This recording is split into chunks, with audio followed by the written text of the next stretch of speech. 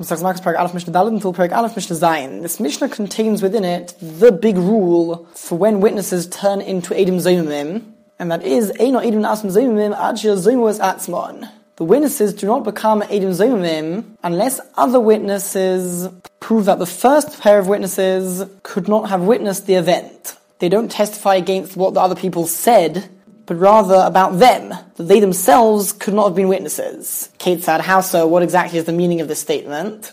Omru, if the witnesses said, we give testimony about so-and-so Shaharagas HaNefesh, that he killed someone, Omru Lohem, and then a second pair of witnesses come and say to them, how can you give testimony about this event? Because the one you said was killed, or the murderer who you testified against, he was with us on that day that you claim the murder occurred, in a particular location, and we were with him, and therefore we know that that can't have happened. Here they are contradicting the content of the first pair of witnesses' testimony. Says the Mishnah, the first pair of witnesses would not become Eidim Zomimim. This is not known as Hazoma, rather this is Hakchosha. Hakchosha is when witnesses are found to be false, or perhaps their words are contradicted by another pair of witnesses, and due to that, their testimony isn't accepted anymore. When is it that we have the law of Hazoma, of Eidim Zomimim? If the second pair of witnesses said to them, how can you testify? Because you were with us on that day in such and such a location. So you couldn't have witnessed that event. I don't know if that event happened, but I know that you could not have been a witness to that event. In that case, says the Mishnah, Hari Elu Zomimim, the first pair of witnesses would be considered Eidim Zomimim, V'neherogin al pihem, to the extent that they could be killed by the testimony of the second pair of witnesses who proves the first pair to be false. Mishnah, hey, what happens if we have the first pair of witnesses, they testify that Ruvain did something to make him guilty, and then a second pair say that the first pair were with them, so they couldn't have known about it, and the first pair of witnesses become Eidim Zomimim. And then, Bo Achirim, another pair of witnesses came and testified the same thing as the first pair had testified about. And once again, V'hizimum, the second pair proved this pair as well to be false. So we have pair 1, pair 2 testify and turn pair 1 into Eidim Zomimim. Then pair number 3, the pair of witnesses, they testify the same thing. And again, the second pair proves them to be false, turns them into Eidim Zomimim. Afilu male, even if this happens 100 times, and it's always the same pair of witnesses who are proving all of the witnesses who come to be Eidim Zomimim, Kulam Yaharugu, they're all going to be killed. They all testified falsely that somebody else deserves to be killed. And the Torah says that we should always believe the pair of witnesses who testify that the first pair of witnesses couldn't have been there. So we believe them, and all of those groups of witnesses would be killed. However, Rabbi Yehuda says, it's true that in general, the Torah said that we should believe the second pair of witnesses over the first pair, to the extent that the first pair will be killed because of them. But in this case, it's quite clear that it's stasis hizoi, which we're going to translate as a plot. Over here, that 100 people have said the same thing, and just we've got this one pair of witnesses who keep on testifying against any group of witnesses who come.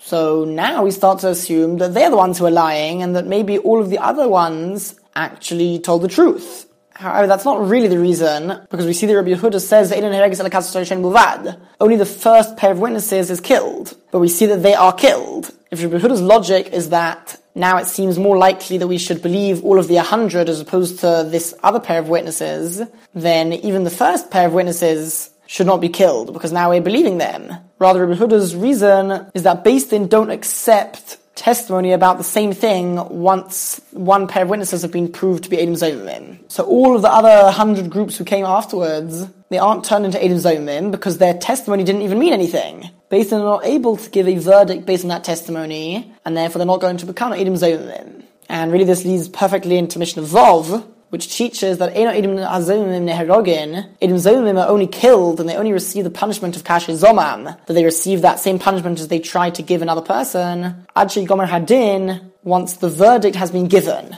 If they gave testimony that somebody is liable to a particular punishment, and the Beis Din passed a verdict based on that testimony, and then other witnesses come and prove these witnesses to be Eidim Zomimim, then the punishment of Kasher Zomam applies. And this sheds light onto the previous Mishnah, where if their testimony is not fit to reach a verdict and for Beis Din to rule according to, then they're not going to be able to become Eidim Zomimim. And the Mishnah tells us, Shaharihat Tzedukim Oimrim, the Tzedukim, who are a group of heretics who didn't accept Torah Shebal Peh, and they only had the Torah Sheb'chsav, the written Torah, they would say that the punishment of Kasher Zomam applies actually Harig, only if the person is actually killed. Let's say the Eidim Zomimim testified that somebody is liable to the death penalty. Only if you actually receive the death penalty would the witnesses need to be killed for causing this person to die and to actually get the punishment. And the Tzedukim would bring a proof for this. Shenemar, as the Pasuk says, Nefesh tachas nefesh. Other Mishnayos read Nefesh b'nefesh, which is the Pasuk within the parasha of Eidim Zomimim. But be as it may, the Torah is saying, a life for a life. If they actually took away a life of somebody by testifying falsely against them, then their lives are also going to be taken. So we see that only once the punishment is actually given, only then, if they become Eidim Zomimim, would they receive that punishment. But the Chachom said to this group of Tzedukim, surely the Pasuk already says, you shall do to him, to the witness who was proved to be an Eid Zomim, a false witness, you shall do to him just like he plotted to do to his brother, to somebody else. It doesn't say like according to what he actually did to the other person, but according to what he plotted to do to the other person. The Pasuk is implying we're talking about a case where his brother, this person we're talking about, is still alive, but he plotted to do something against him. So once they've actually got the punishment, interestingly, specifically in that case, the Eidim Zomimim wouldn't receive a punishment. And this is learnt from that pasuk, even though logically speaking, it's a bit difficult to understand. Surely if for trying to give somebody else a punishment, they are punished, all the more so if they actually gave him that punishment. But this is what the Torah says, and different explanations have been given.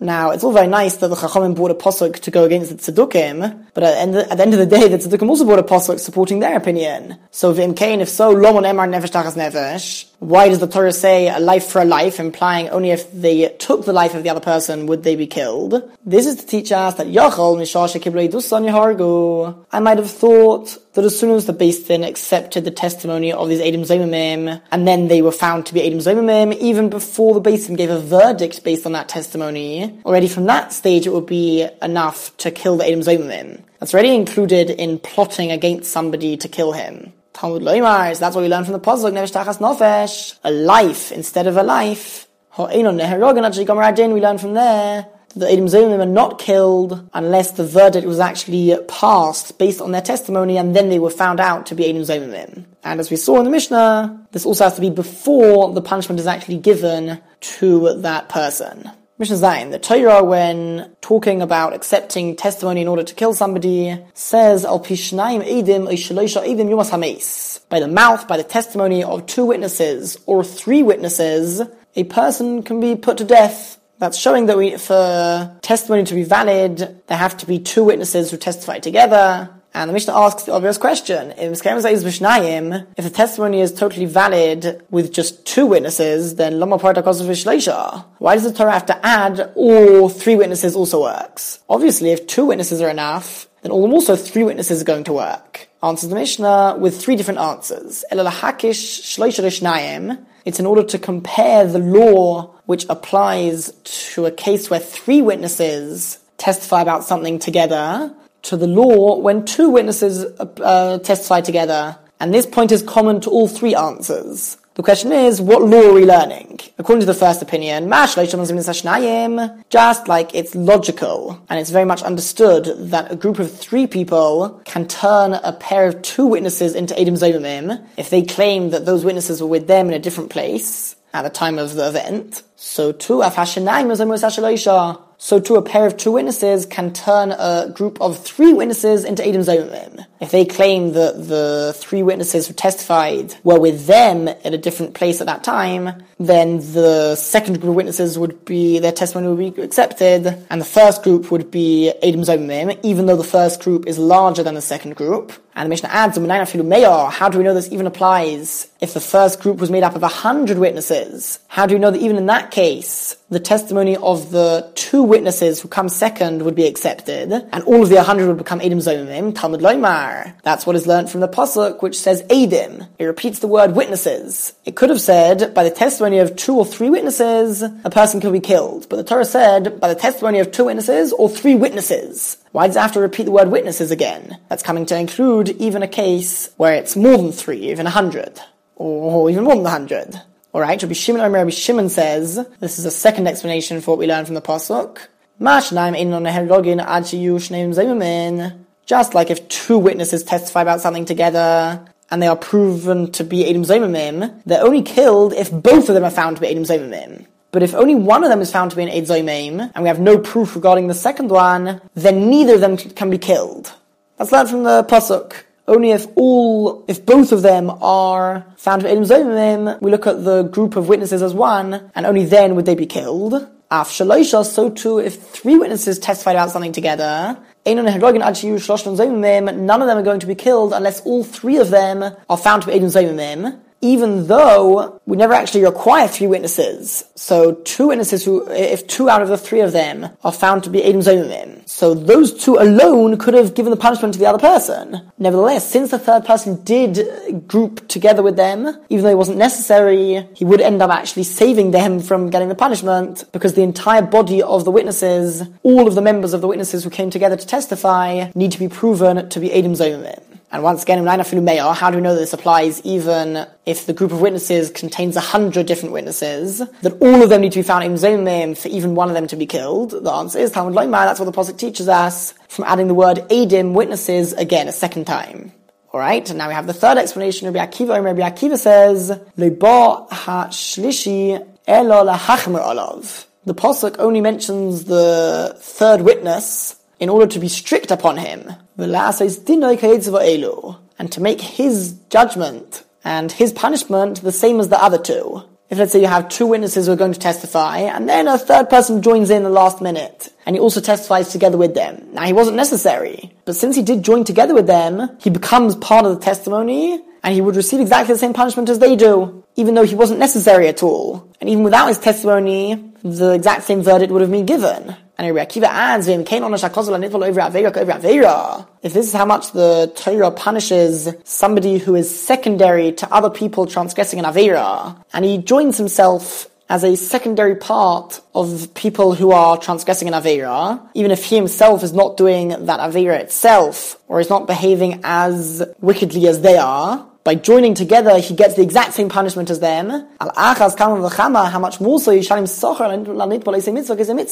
will he pay reward? Will Hashem reward people who join and connect to other people who are fulfilling mitzvahs? Even if you yourself are not, if you connect to that sort of group of people, that in itself is an incredible merit. And the Mishnah implies possibly even on the level of those doing the mitzvah themselves.